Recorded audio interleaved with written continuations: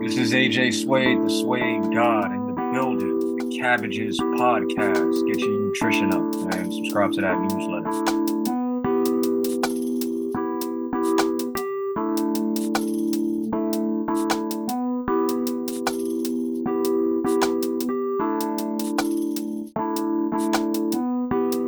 Hey, Jeff, Yes, Gary. let me ask you a question. Have you ever seen Freddie Gibbs live? No. Well, you're missing out. Huge gap in my resume. I got to see him play live with Madlib not long after Pinata came out. Truly one of the best shows I've ever seen in my life. I can only imagine, which tears me up inside. So I was a fan when that record came out, and that show sort of just solidified that I was seeing something extraordinary. And I follow everything he does ever since. So I don't know how it is that I hadn't seen Down with the King until now. I'll tell you, can we just like break the veil here for a second and just go straight in? I love this movie. Yeah, no bullshit. I love this movie. Watched it twice, loved it twice. I can see where people won't. Perhaps our guests won't love it as much as I do, but man, I can't wait to chop it up. Yeah, we've got a terrific guest. I think it's somebody who I hope is going to have a similar positive reaction to it, maybe for different reasons than us. But even if he doesn't like it, I think it's going to be a worthwhile conversation and very different from a lot of the conversations we usually have in the show when we watch straight trash. Agree. So let's get into it. Let's just do it.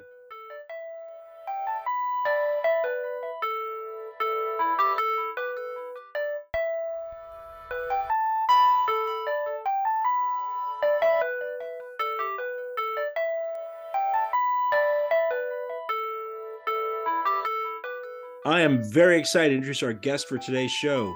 Joining us now is AJ Suede. Hello, Wes Anderson. Hello, Wes Craven. The Seattle rapper has made some incredible music in recent years, alongside the likes of producers like Small Professor and Televangel. His latest album is called Parthian Shots, available wherever music is streamed or sold. Hello and welcome to the show. Thanks for having me, y'all. You already know. I appreciate everything y'all do too. Shout outs to Cabbages. Shout outs to the newsletter. All of it, Thank you, man. I wanted to have you on the show for a while, and I just sort of like I had to figure out what the right movie for you is. Sometimes it's just like we throw it out there and it's just chaos, and wherever it lands, it lands. And in other cases, I'm like, what would be an appropriate thing? And when this movie, when Down with the King kind of came into our radar as one of the things we wanted to talk about this season, because we're doing rapper movies all this season. Yeah. Rappers in front of the camera or behind the camera. Oh, that's cool. That's interesting. That's the whole approach. So like you could end up with an episode like Curly Castro and talk about Ghost of Mars. Good. Or Blinds Brixton talking about Behind Rewind. Oh, word. Shout outs to Blinds. Give the gab. Exactly.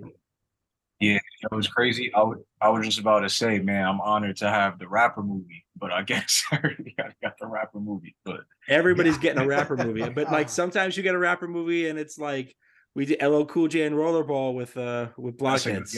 Somewhere lurking is Cool as Ice. Somewhere. Cool as Ice is it's lurking. People are going to get it at some point. Oh, man. We can't bring ourselves to watch it yet. I didn't know there was a Vanilla Ice movie, but y'all should also throw in That's My Boy. You ever seen that with Adam Sandler? Oh yeah, that's like the last good Adam Sandler movie, in my opinion. And Vanilla Ice is like a side character throughout the whole movie. Not a Hubie Halloween fan, I take it. Never seen it. That sounds like some post Netflix. That sounds like post Netflix Sandler. It is, and it is Netflix. I agree to disagree, but That's My Boy.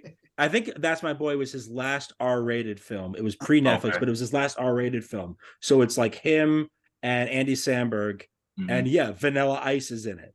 And it's a sequel to Grandma's Boy too, which is like with all the little Easter eggs. Oh, we could do That's My Boy. Then. There's so much little stuff that goes in that. Like that whole world, like characters show up. I mean, obviously, like people like Dante. I love that. I mean, I could talk Adam Sandler shit all day. No question. When we started this show, the first season we just talked about Hubie Halloween and Adam Sandler movies. Like that was basically the approach, and it's come back a couple times, but now we're focused on what we're calling rapper movies, which I think is that we're trying to really show the breadth of that category. This is it probably will remain the most rapper movie we will watch this season.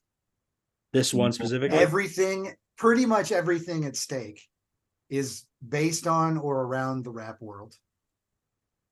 Okay. I don't like to say rap game all that I much. mean, I feel like this is probably the Played by a most rapper. realistic depiction of like internal rapper struggles on camera. You know, like just like the side of shit. Mind you, like rapper problems are to scale. You know, somebody at my level isn't dealing with the type of shit that Freddie get. It's like if you ever played like a RPG game, like Final Fantasy 7 or something, they scale your enemies with your level.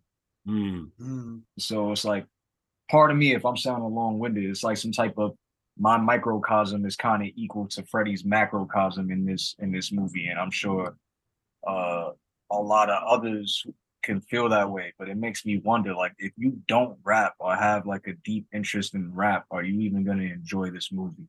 That's exactly where I was kind of arriving, is that it's like this movie was made for rap heads by, I don't know much about the like crew per se, Yeah. but Freddie Gibbs obviously being a rap head, like one of the king rap heads.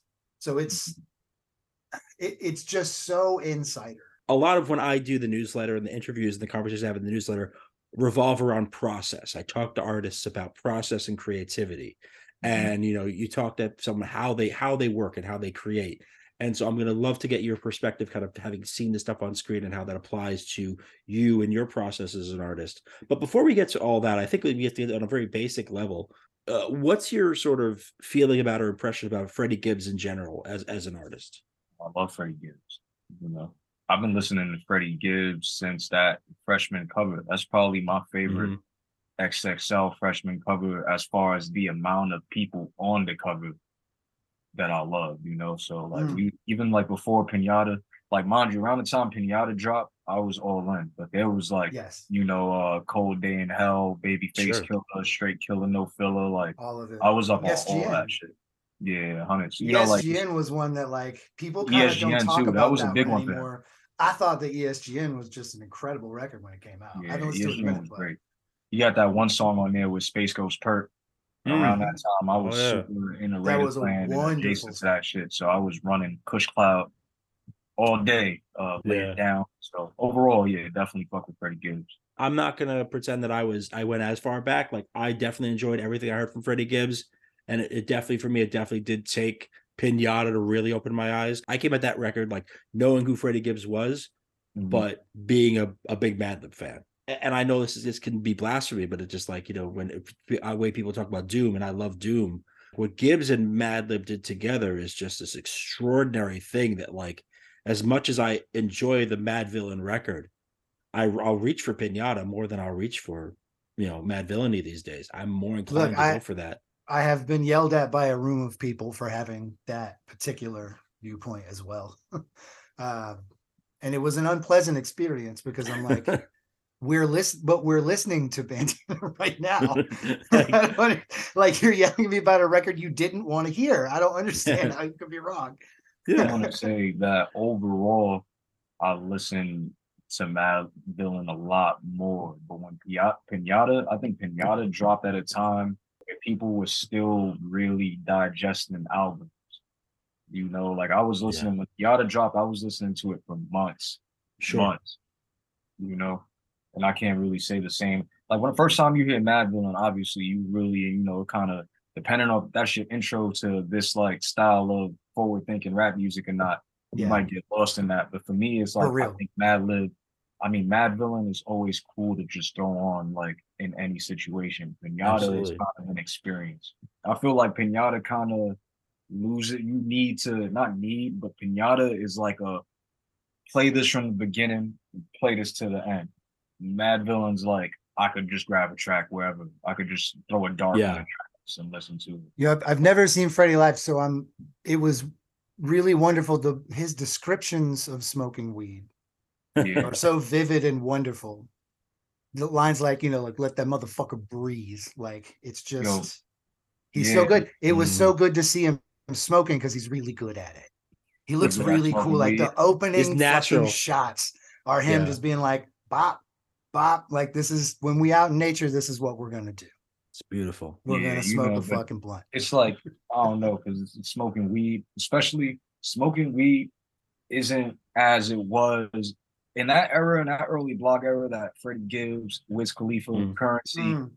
everybody smoked weed, you know, Yeah. like, and that was like, I think that's the era that influenced me the most. So like, I'm still like a I'm rapper with that that. smokes like a ton of weed. There's a Mm. lot less now, Yeah. in my Is it? opinion. You know, like there was a moment I where had it was to. like fools was like, we just drinking syrup. We Yeah. hit powder. We're not smoking any weed. And I'm like, man, y'all are fucking crazy, bro. Like, No. I couldn't get into pills rap either. I'm with you. oh yeah, I don't. I always enjoyed the whole what they used to call in the blog days cloud rap. I was Yeah, big yeah. on Jet Life. Jet Life was definitely a movement for Mm. me. And it's why, like, to this day, like, I really appreciate artists like Larry June. And I appreciate a lot of Yeah. those guys who just kind of come at it like they're adults, they're grown ups, and what the drugs that they do it in a grown up way. They do it like adults do. And I This respect that. movie Like a glass of deals. wine. Yeah. Like, We exactly. smoking weed like it's glasses of wine. We Or a connoisseurs. very fresh squeezed orange juice and a fucking a really The nice strain. movie Ooh. Yeah. the movie deals really well with the use of drugs in Yeah. what I assume. I don't exactly know where they are. They're in the Berkshires. They're in the The Berkshires. So they're in Berkshires. Okay, that's what I thought. Okay. Okay, Western so Massachusetts. that's Western crazy. Mass. I was wondering, so I had to try to figure out where it was when she mentioned what's that shit called? The Fisher Cat. And I was like, where the Yeah. fuck are Fisher Cats at? So then I looked it up and it's like a very, and I also learned the new word. I forgot what the word is, but it's about local extinction, about how it also begins with the EX. I forget what it is. But I was like, oh, so Fisher Cats are only up here. Like they're like back north, like fucking New Hampshire or something. But I guess Yep. Massachusetts makes Yeah, sense. it's all that New England stuff. Yeah. Yeah. Most movies don't treat drug use with respect. It's either meant to be as a negative connotation for how someone, in terms of their character, that it's supposed to convey on them. Well, for or when you're it was supposed to apply made them. too, this is one of the first movies, it's pandemic. So there's a limited amount of people. Yeah, it's early COVID in terms of its creation. But So it's early in the legalization process, maybe for Massachusetts. I have to look. well, that Massachusetts was legal. Massachusetts was legal at that stage because I right, was. that's what I'm saying. In is they were 2020, I was legalization. going to Massachusetts. Yeah. And purchasing, coming from New York and going up there and purchasing at dispensaries. Fear of having it everywhere doesn't come into play. I didn't really put that together until about halfway through when they'd all smoked together, and I was like, Yeah. oh, like it doesn't matter if they have it or not, which is wild. It's not illegal. It's not illegal in where they are in this film. They're in Massachusetts. Right. The thing about legalization too, though, is that like I don't think that there's more weed being smoked. There's just more weed being regulated.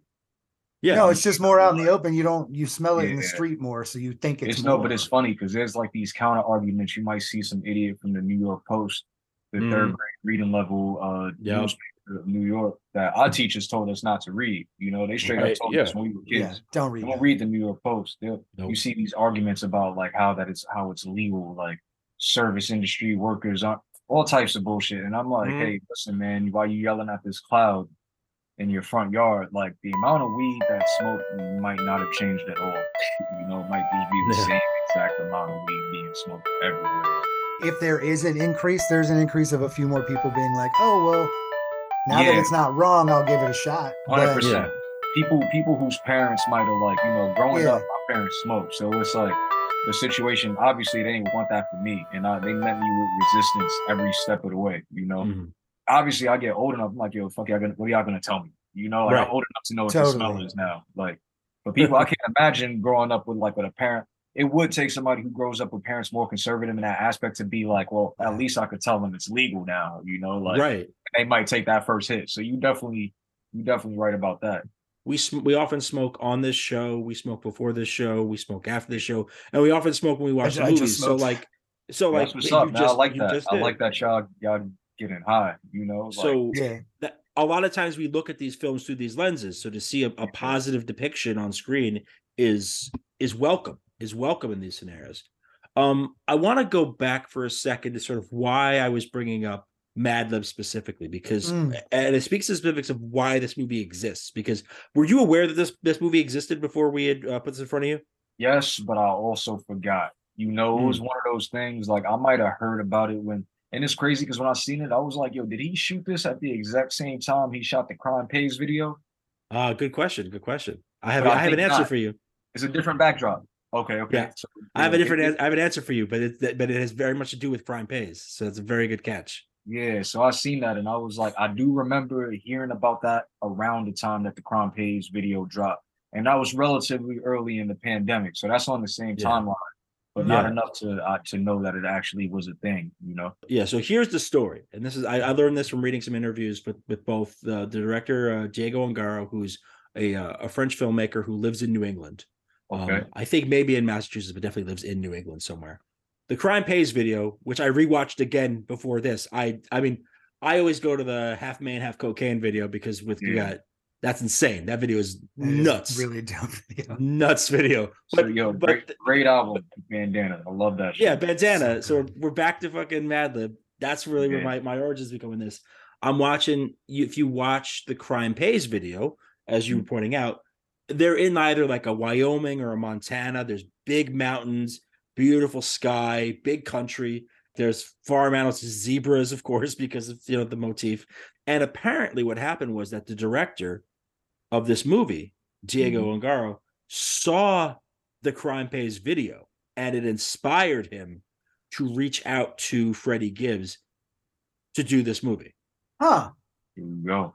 So it has everything to do with his presence in that space when he's over there being a farmer and leading that farm that inspired him to sort of go into this. And Freddie Gibbs at the time was interested in branching out into a movie, but didn't want to do sort of the expected thing, to do sort of the gangster movie, to do the to do what you do in your videos, form. or to do his aerobic. And I think because of the choices that he's made in his music videos around Bandana, and certainly since on Soul separately, like the videos for that one too, he makes all these creative choices. He works with interesting directors and he works with interesting premises.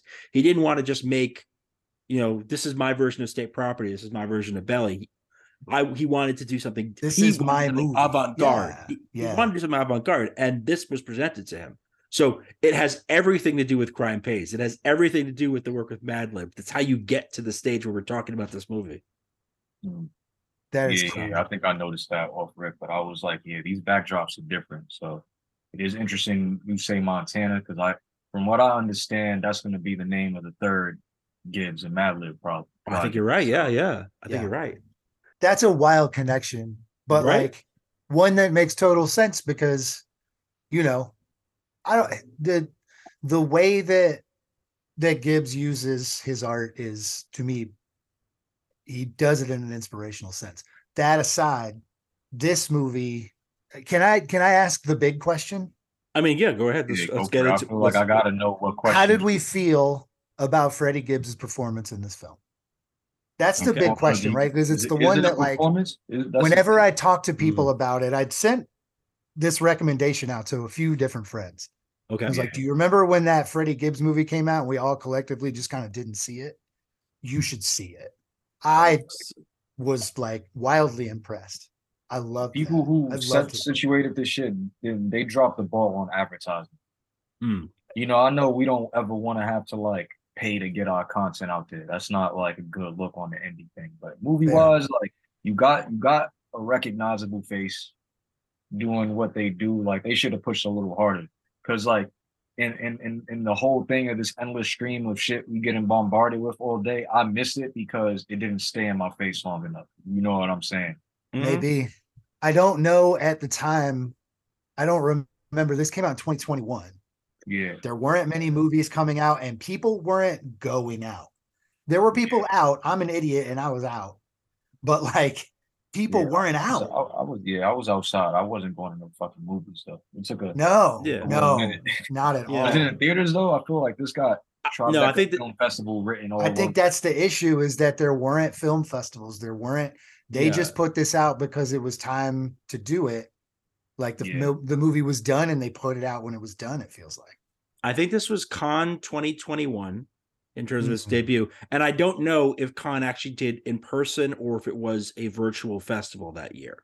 So I don't know for certain on that. I believe it was probably, we are tending now when we talk about it is very past tense with this thing that we are doing. And and like it's a little wild to think that like, oh, 2021, everything just turned back on. That's the way history will remember it. But it did not. No. And then There I think like there was very few events happening still. There was a very limited theatrical moment in 2022, because that's when the New York Times gave it a proper review. A.O. Scott gave it critics' pick and wrote very lovely things about it, recommended it to be watched, but it was definitely destined for this sort of VOD. I want to go back to a comment that you made when Jeff first posed the question, though, AJ, when you said, like, was it a performance? I'd love for you to elaborate on that a bit.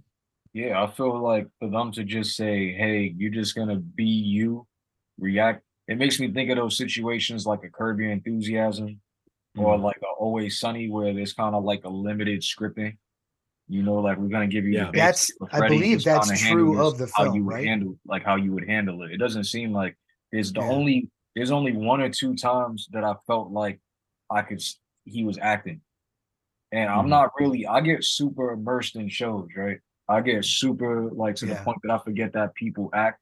And it's always like either like my sister or my girl or like somebody else that's like pointing out like or joking on somebody's acting. So I start getting a little bit more conscious about it. But one of the times that I was like, all right, he seems like it's not as effortless as when he was asking the guy if he could help him on the farm. And then when he messed up, I'm gonna try to keep it relatively spoiler free just in case anybody. Obviously, we're gonna talk about it, but I'm not. We can call it the big mistake. Yeah, exactly. So he makes the big mistake, and those were a couple situations where it was like whoever directed this probably gave him like some loose lines and told him to handle it how he would handle it. But aside from that, I felt like those two scenes were performance. Some of the stuff with the around the like when he goes to the store looking for the girl and whatnot, like I wasn't necessarily feeling that chemistry. Like, I loved his scenes with people when he's like left the facade behind, like the dinner scene with like the family, and it's like sort of how he meets her. And I loved that scene. And let's elaborate on that. So him listening to them play music, and then they're like expectant of him to give like a critique from the artist perspective. So, hear me out, and I'm gonna be very broad about this because I don't want anybody to feel like disrespected. No. From abroad, but it's like when you go into a situation like that where like you're like the only black man in those situations, it warrants a little bit of caution. You know what I'm saying? So it's like you do kind of have to check the temperature and change and be cognizant about how you interact. I don't know how it sounds crazy because obviously you want to be as unapologetic. No, it doesn't. It doesn't sound crazy.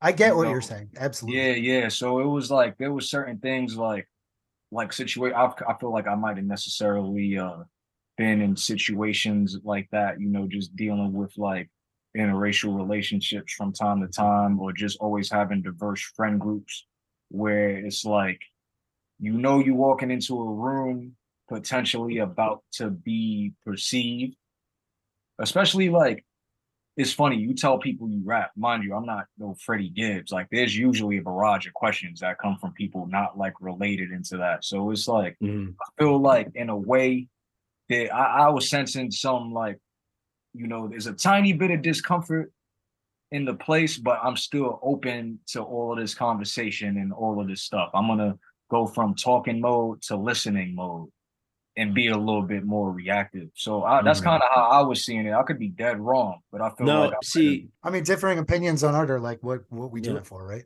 Yeah. I'm gonna be honest with, and I can't watch it with that perspective. I totally understand. No, I'm not even asking you to. It's just of course, that's what I'm saying. Like that's something. That's why we bring people in and talk about this stuff. Yeah, even when it's bad art, it makes for a good convo.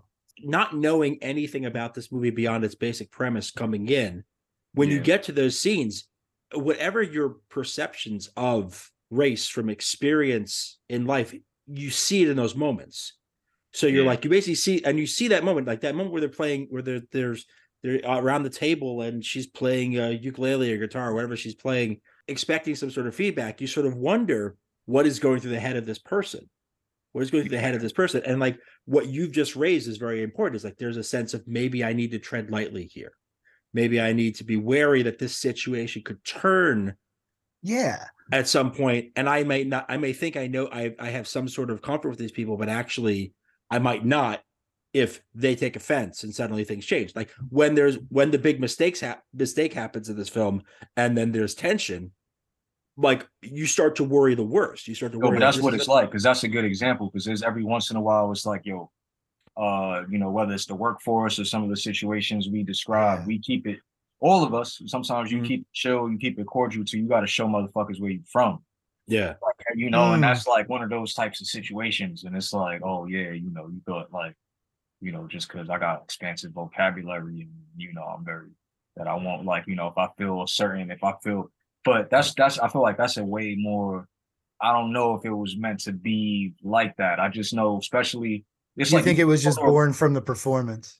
Yeah, but it's also like you got to understand, like somebody like that who's from where he's from. He's from Gary, Indiana, and he's got to travel a lot of different places. So I'm sure there was parts of his career in the early stages where he was meeting all types of people he wasn't used to, and his natural reaction might be to react and converse with people the way that he would to people in. Yeah, I read it as essentially he's just good at making friends. But he's had to do it everywhere. Exactly. So I think he's fine with these people. That's a well-traveled motherfucker, that you could. A perspective having human. You keep it generally, like me, I don't ever want to feel like I gotta do something different in different crowds. I think over time you find that good neutral, that that good evenness that you could bring to any crowd. And it's a little bit it's all the same, so like if I go to like a job or anything, I don't gotta be fucking do a 180 or anything like that. You know what I'm saying? And I think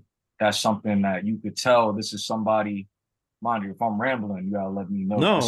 This is what we're doing. Yeah, he's more so he's more so open to see the farmer dude and be like, yo, I fuck with this guy. Like we smoke weed. Let me help you on the farm.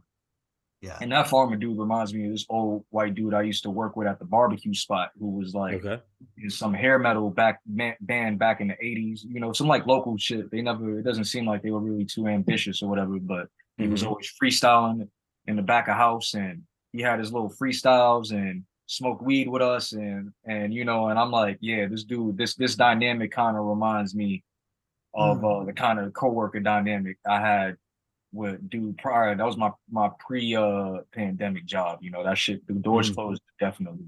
When you make friends at work, those friends, if you keep them, you have the biggest arguments with. I still got a group most of your time acting like somebody else, and then you get off work and real frustrated ass you comes out, and then everything is different. But being a cook, so I cook part-time. Person, more about them. It's crazy. But the thing is, I cook part-time, so that shit will happen on the line. Oh yeah. Oh, absolutely. Like the whole cook atmosphere. I don't know if you ever dabbled. It's like a lot of times you're gonna deal with those issues before we even clock out, just because we're like the quarters are so like close. So that's another challenge. And if you don't like a specific little thing someone does, like fucks with the efficiency. Oh yeah. Then the whole operation is out. So you have to hold that grudge forever if they don't change. But I know that feeling for sure. Because it's like coworker friends are like the type of shit where it's like normally if I would have seen you in the street or if I would have met you under any circumstances, I wouldn't realize how much common ground we might have had. I think a lot of the tension of this movie comes from the fact that we all expect a giant happening. We expect something absolutely insane to erupt. And what ends up happening is that, everyone seems to be going through a tough time at the same time, and they snap at each other. You know what I'm saying? I felt like from the jump, I seen that it was going to be a slower pace. It's a very slow burn. I had to watch it in halves. As much as with what I do with Cabbages and how much I love to focus my attention and my gaze on independent artists. Yeah. The opposite is true for me with film for the most part. I spent a period of time in my 20s where I cared very much about very slow-paced indie cinema. Yeah. And at this stage of my life, I just want to see I want to see someone make me laugh. I want to see an action thing. I want to see a spectacle. I want to have a good time. I'm trying to escape. but I used to really appreciate the sort of slow paced stuff. So like when I started watching this, and I caught on pretty quickly, I said, okay, so this is the premise, and now we're sort of in this Gus Van Sant type situation. That now we are in this very slow pace, and that's when at Harmony Korine, a la Gummo, or really Julian Donkey Boy, the sort of like that specific there is no period no of like indie gripping dramas that not a whole fuck of a lot happens. I saw a lot of movies where I went to the theater and it was presented and not a lot happened. You go see like, what was it? I think it was Jerry was the one where they're basically, it's like Matt Damon and I forget who else, maybe Casey Affleck. They're just out in the desert for basically 90 minutes. That's the movie. Yeah. That's like there's stuff like that. So I'm like, I'm sort of that sounds like that movie Phone Booth when he's just in the phone booth. 100%. Where not a whole lot happens, and the tension relies specifically in this movie anyway. The tension sort of lies in the fact that like you just don't know what's going to happen to these people because their lives are like very realistic. The tension it is wild amounts of realism in this. The tension comes from what you bring to the film. Yeah. Is like, what is your experience? And that's part of why I think Freddie Gibbs' performance, whether you want to call it a performance or not, comes from lived experience. So going back to a point you were making, AJ, is that there's definitely that goes into it, because I've watched a lot of movies, especially this season, we watched a lot of movies where there are rappers who are rapping, who are performing and not in non-rapper capacities, and they're on camera, and they're either in one mode for a lot of the film or aren't able to really break out of sort of maybe what their public persona is. And Freddie Gibbs has the benefit of this film of being able to say, like, you're playing a character who is in a way maybe a version of yourself, maybe an even more commercially successful version if you had signed certain deals and blown up or something, this might be your life. Is that it's crazy that this is the first one, because it's like the other shit that he's been in, like Bust Down. I don't know if you've seen Bust Down. I have not. No. I feel like that's just a whole. I feel like he's not even really acting in that either, because he has a good sense of humor. So I feel like they just be like, yo, lean on all that funny Twitter kind of shit. Like, exactly. Attack it like you will be attacking a bunch of tweets. He's just a generally performative dude. And that sort of plays into what they use him for. It makes perfect sense. I think that he can actually be a successful actor. There's not like mid-90s, we had a whole wave where it was like rappers were doing movies. Method Man's still like the most active. Yeah, you got absolutely. Busta Rhymes. I don't really can't. That's just like, I love Busta, but I can't really say I ever seen a movie from him that was like. He's on our list. Like I have movies that we could do that he plays a prominent role in. Halloween, H2O. Yeah, but there's also other things. I did a lot of smaller films. H2O. I don't think I could have. I don't know, but Gary's not a horror guy. I'm not a horror guy. I don't really like horror movies. Again, old school slasher type horror joints. I hear you. I'm not forcing that. It's not my thing. But I think what Gibbs does, I think we do see him as an actor, and I think in this, I think we do see like how he could be, and in a way that you would maybe say would be for another artist, for another rapper, this might be a softball movie to just sort of like just be yourself, and that's all it is. And he's clearly trying to work some stuff out through this character. They're working with an outline as opposed to a script, so they're just basically dealing with, same way like you mentioned Curb before, like they're dealing with a situation. And you go with that and you react in those ways. So like the scenes with David Krumholtz's character, his manager, are some of my favorite scenes because they feel to me, and this again where I'm curious about your perspective, is that like they seem to me very much of this sort of like, what is a white person's place in hip hop? Be a good guest is one of the ways to go, is to be a good guest. I mean, and Krumholtz's character, you see, and you're seeing his perspective, and you're trying to get a sense of like, well, is he a good guy or a bad guy? Is he here looking out for this guy, trying to help his friend, or is he part of the machine? And we learn later that he's very much part of the machine, that this is very much that, but trying to present himself a certain way.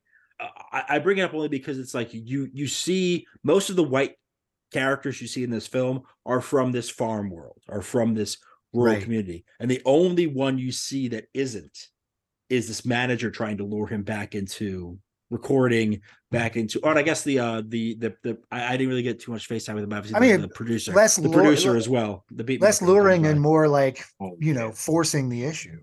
Lures, if you take a lure, it's kind of your fault. Like, I don't know about if it was that beat maker, but some of those beats that he was writing to were fire. Yeah. Dude, I was totally. like, man, you having writer's block right now? Like, I know it was a character. I'm like, a good beat is gonna do that shit. I feel like no matter what, you having a writer's block. This is off topic, but it's like some of No, them this is on topic. and like some of these beats should have just healed him right away. Yeah. It was one joint, it might have been the first joint that he was writing to, and I was like, wow, son, like these are the beats that he got access to. It's like mad dirty but clean.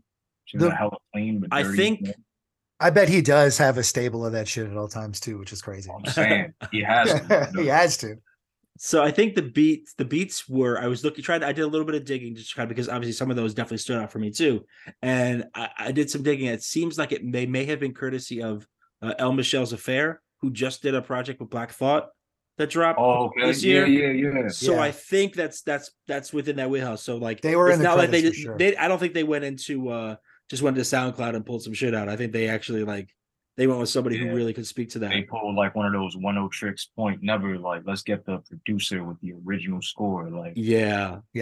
fire. And so those scenes where he's writing, that's one of the things I've been wanting to talk to you about basically since I watched this film, a few days ago, was sort of like the writer's block part certainly it factors into it, but just the nature of writing. What were those scenes like for you as an artist, seeing that depicted on screen? Did you feel like that was accurate to experience? Was that relatable? Yeah, there was a lot of things that were really relatable. I think one thing about it though is like, so the manager was just doing his job. Mm-hmm. Right. It's not personal. Like in a way, I do appreciate how he was staying on Freddie about being motivating him, but there was a couple times he disrespected the boundary. Yeah. You can't fight the right. I just made that up. Mm-hmm. You can't fight It's the true. right, the WRITE. Like you gotta, and I think he was going about it the right way and just trying to disconnect for a little while and like take himself out of his comfort zone. And it was cool though, because it would show that every time he did something different from what his usual routine was, it started getting easier and easier for him to write. So it's like somebody like me who drops a little bit more than like the average person in our field, when I hit those types of walls, even though I do it, like fortunately it's not like very long periods of time. You just gotta live, yo. You can't fight that right. You can't like even if it comes down to like picking a title for a project or picking, you gotta wait for shit to come to you. You can't like you gonna regret it in the end. If like he would have just followed his management's advice, like if he feels like he don't got nothing to say that he hasn't said, and that's another thing about like being prolific and whatnot. It's like it takes you a little bit longer to write because sometimes you got to go back and be like, shit, like did I make reference to this? Did I? So like it leads to me sometimes wanting to like increase my language or take in new types of movies that I might not have watched or like. Which I think was the point of going. Yeah, it was like the point of going to that place, right? Yeah. It's like I want to feel a different sort of inspiration than just like standing over the streets and going and performing. Well, different. I need new experiences. Different when it comes to the recording process, though. It's like different places, recording wise, are gonna give you different results depending on how much you immerse yourself in that place. Because it's like type of shit I record in New York, where there's a million things going on out the window, and I'm like kind of like fighting with like a bus honking a horn and having a good time outside. I feel like, as far as listening to shit that hasn't dropped yet, that shit that I recorded in New York over the last year or so, is that compared to like the way I'm rapping in Seattle, where I got the space to think and be laid back, like even the content of writing in Seattle is going to be a little bit more introspective because we got that space to breathe and we got that good air. I don't know. So I think he was doing everything right, but there was just like those pressures of the game at that level where you got the machine knocking on your door, and then he got that beef with that fictional character, and then you going online, you gotta deal with people with anime avatars feeling like super old, and it's just sometimes you just like I can't even imagine how it is at that level, but there's a lot of times like me now, like trying to protect the limited amount of energy I have, like to avoid trying to spread myself so thin for the benefit of other people, that like I kind of do just like disappear. Like you won't like, it's not I found it interesting that his writing sessions seemed to come more at times when he wasn't pressured. sitting on the mountaintop after a hike. Like there's some really, I just thought there was some really cool moments of writing realism where like I, having been a writer and still a writer, just mostly for myself these days, but like being someone who writes a lot, the muse comes at weird times. That's just what it is. That's like, because that's when it wasn't feeling like a job.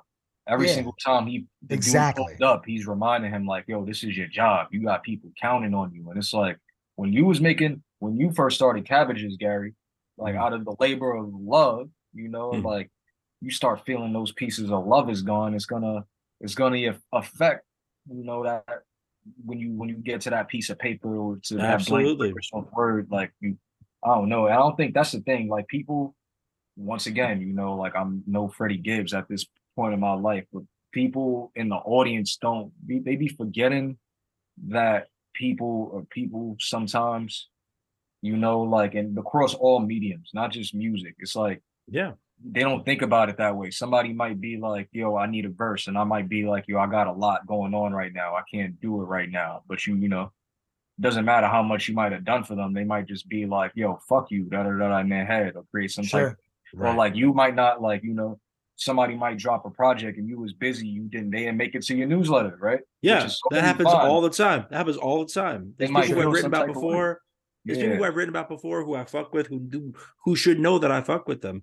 But I might not write about every single project they do. That's all in the game, get back in the lab. It's like, me, I thought enough. Like, it was cool for me to get Small Professor to make, like, I don't put too much stock in lists, but it's like, I'm glad that each project could go off in different directions and resonate with different people differently. It doesn't have to hit the same public. Y'all don't owe me that, like, and y'all do it if it is meant to be done. It's tough to depict that in a movie. I thought this movie did an okay job of it. Yeah. Where like it was obvious that he was stuck in a style, this character. The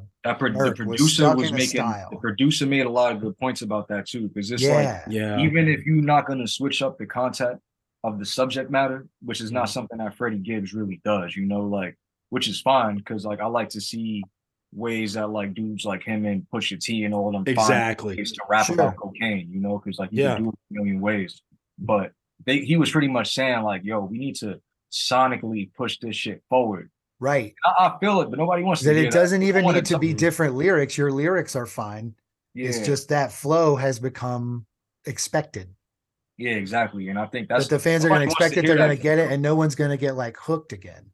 They're just going to think it's all. That's the thing, and that depiction of it's like, nobody wants to hear that shit, and it's like it depends. Like maybe that was the right message, wrong messenger. Right. Sure. Creatives are fragile, like, and totally. And it's hard, like, I could also acknowledge that it's like, it's crazy kind of dealing with rappers sometimes. Like sometimes it's the right note in the wrong time too. Like this should be happening, and you're like, dog, we're in the middle of this shit. I'm fucking stressed. I don't need this bullshit right now. I think that was the moral of the story. They needed to let him chill, because it was like all that great shit. It would be like tired of the hustle situations like fucking Bon Iver for Emma forever ago. Yeah.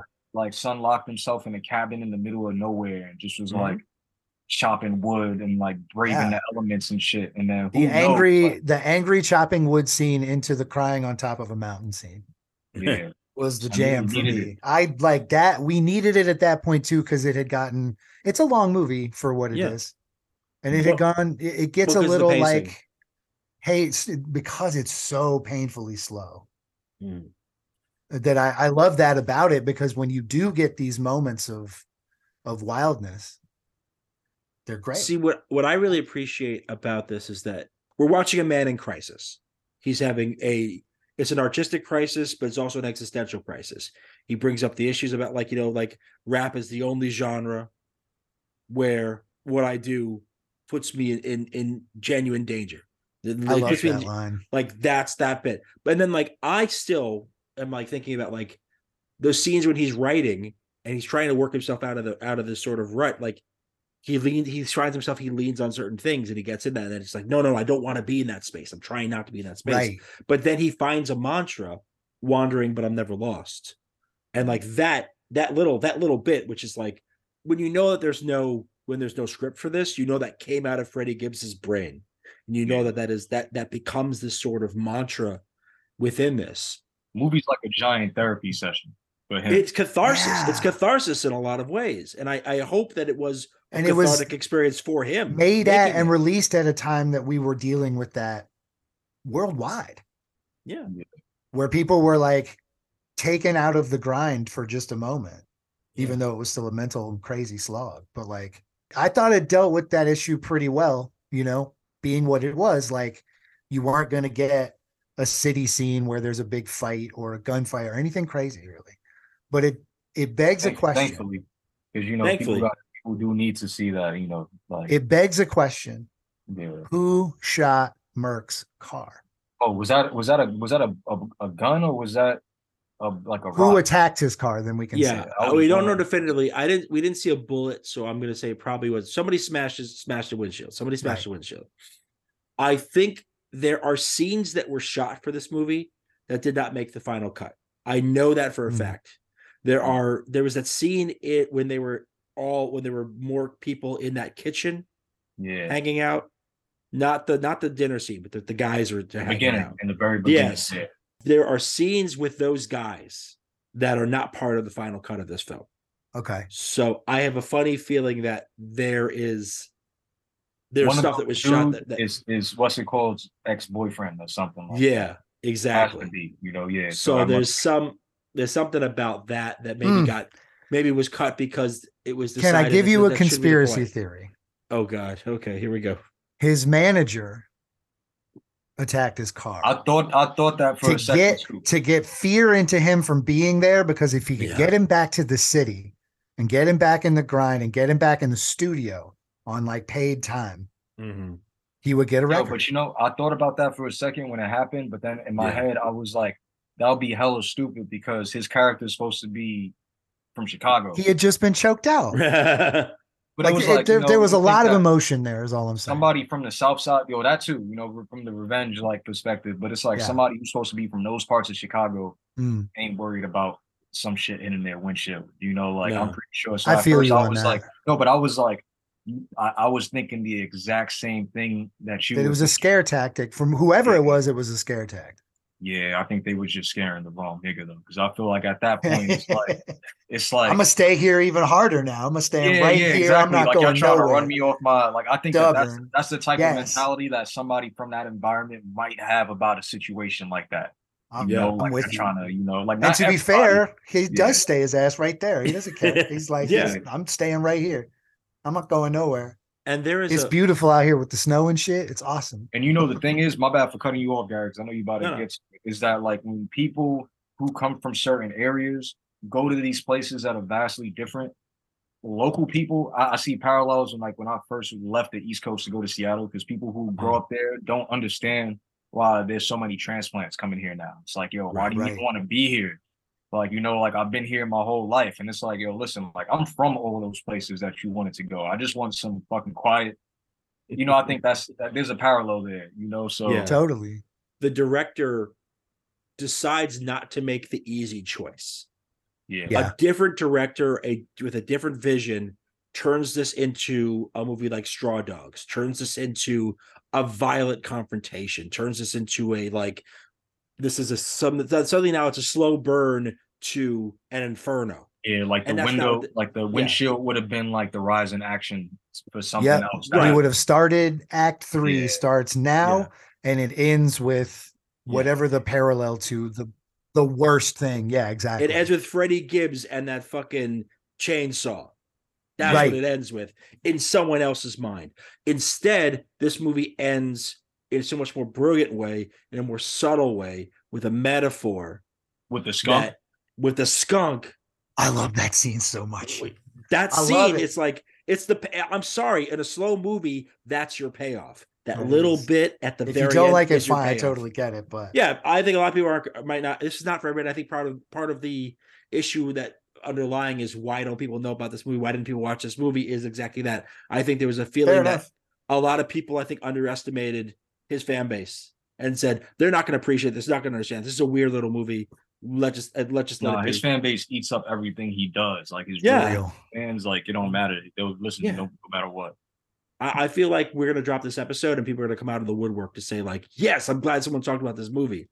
But I that think so too. skunk scene at the end where he has that moment of realization, you see him have that moment of realization and understand, oh shit, am I the skunk? Is just right after the New York show. Have I been It's smelling just my own shit? I've been smelling my own shit this whole time. Am I the one? Am I in the trap? Ego and death. The door is open and I don't leave the trap.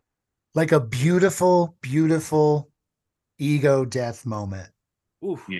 Truly, where he sees also walking away from the situation, turns around and everybody has scampered away from it. They don't care anymore. Drama is human drama is the number one issue for humans. We love it. Though, we if he would have took a little bit of acid, this movie would have been 5 minutes long.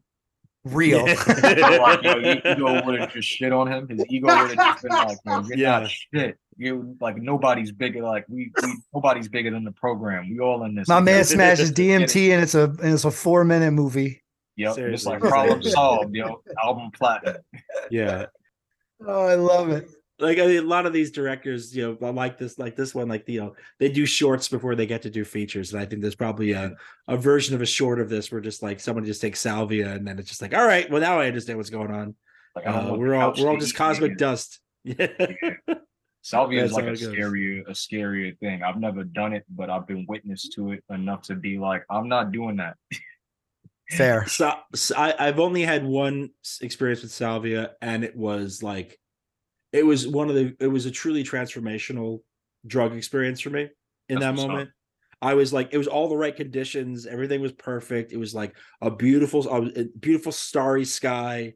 And like, I took my fucking hit of that and my head swung back and I looked up and I went into those stars. And that was that experience. That was what it was. Psychedelics, so about psychedelics and nature, man. Just a beautiful match. Yeah, nature. Getting back to it, like honestly, smoking weed in a field, on a hillside, in a country is a whole other experience. As much as I enjoy doing it in my apartment, on the streets of New York City, at shows, as much as I enjoy that, the reality is like there's something different about having these sorts of experiences in the great wide open. Yeah, it's true. Shout out Tom Petty. I can't smoke in here because of my lease, so I always end up taking a nice walk. Yeah. And it's like starting to get nice. It's definitely a different type of like, you feel a little bit cliche as it sounds, you feel a little bit closer to the earth, as you're smoking. I feel like that's one of those reasons why, like, and I'm not even qualified to speak on this, but you always hear about Rastas smoking weed as like as a sacrament, as like a religious thing to get closer to God, like that type of shit where you just out in the world smoking and you just like having like a photographic memory with it, giving thanks. You taking in the moment. You just like, thank you for this moment. I don't know. Weed has a lot of positive effects. I mean, it's not like every time I smoke weed that happens, but it happens more when I smoke weed. Yeah, for sure. Where I feel like in the moment and I'm thinking things through. Obviously, I'll forget my keys or something, but I'm in the moment though. That's why.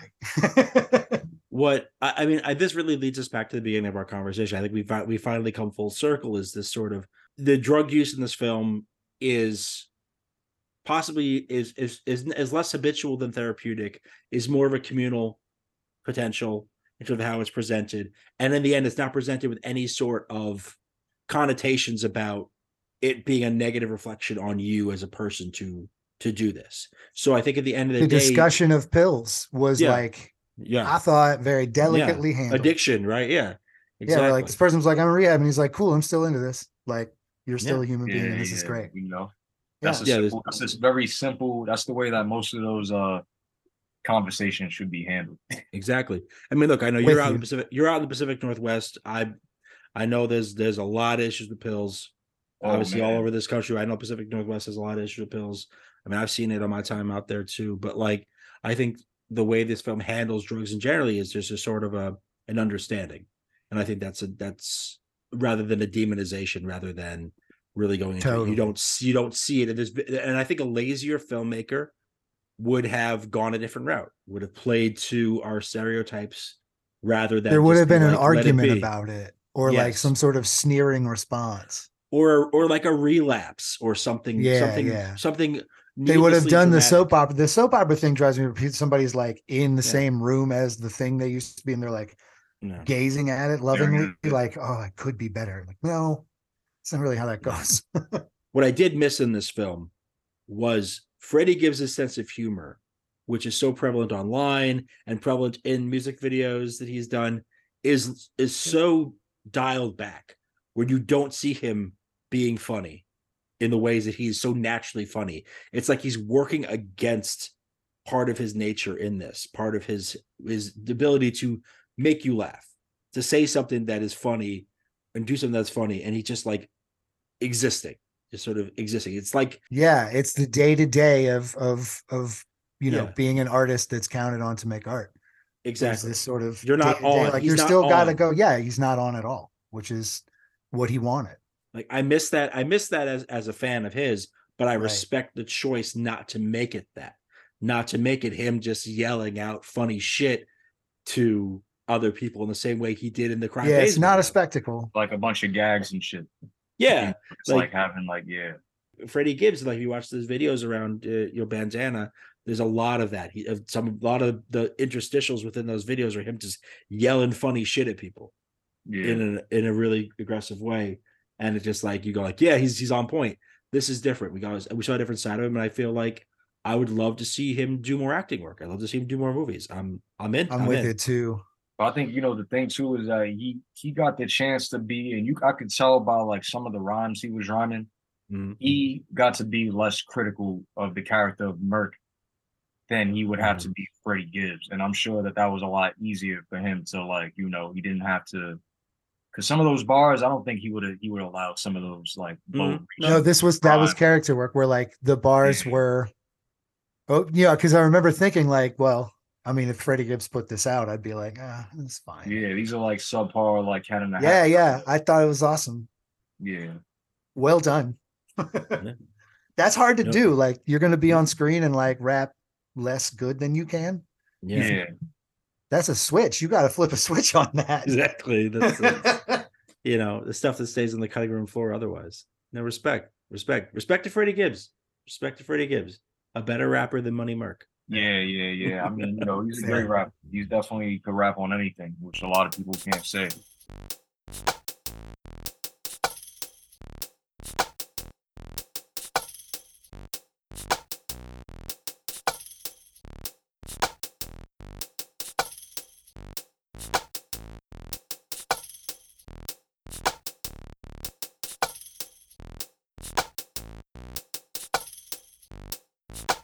Gary. Yes, Jeff. That was fun and interesting. And like, we got in some real ideas of performance and just all around good. It's funny, Gary, when we pick good movies, the conversation feels better, right? Okay. You see what I'm saying? Mm-hmm. Like we pick these good movies, these movies with interesting layers, textural movies, and we have like great conversations. Yeah. Okay.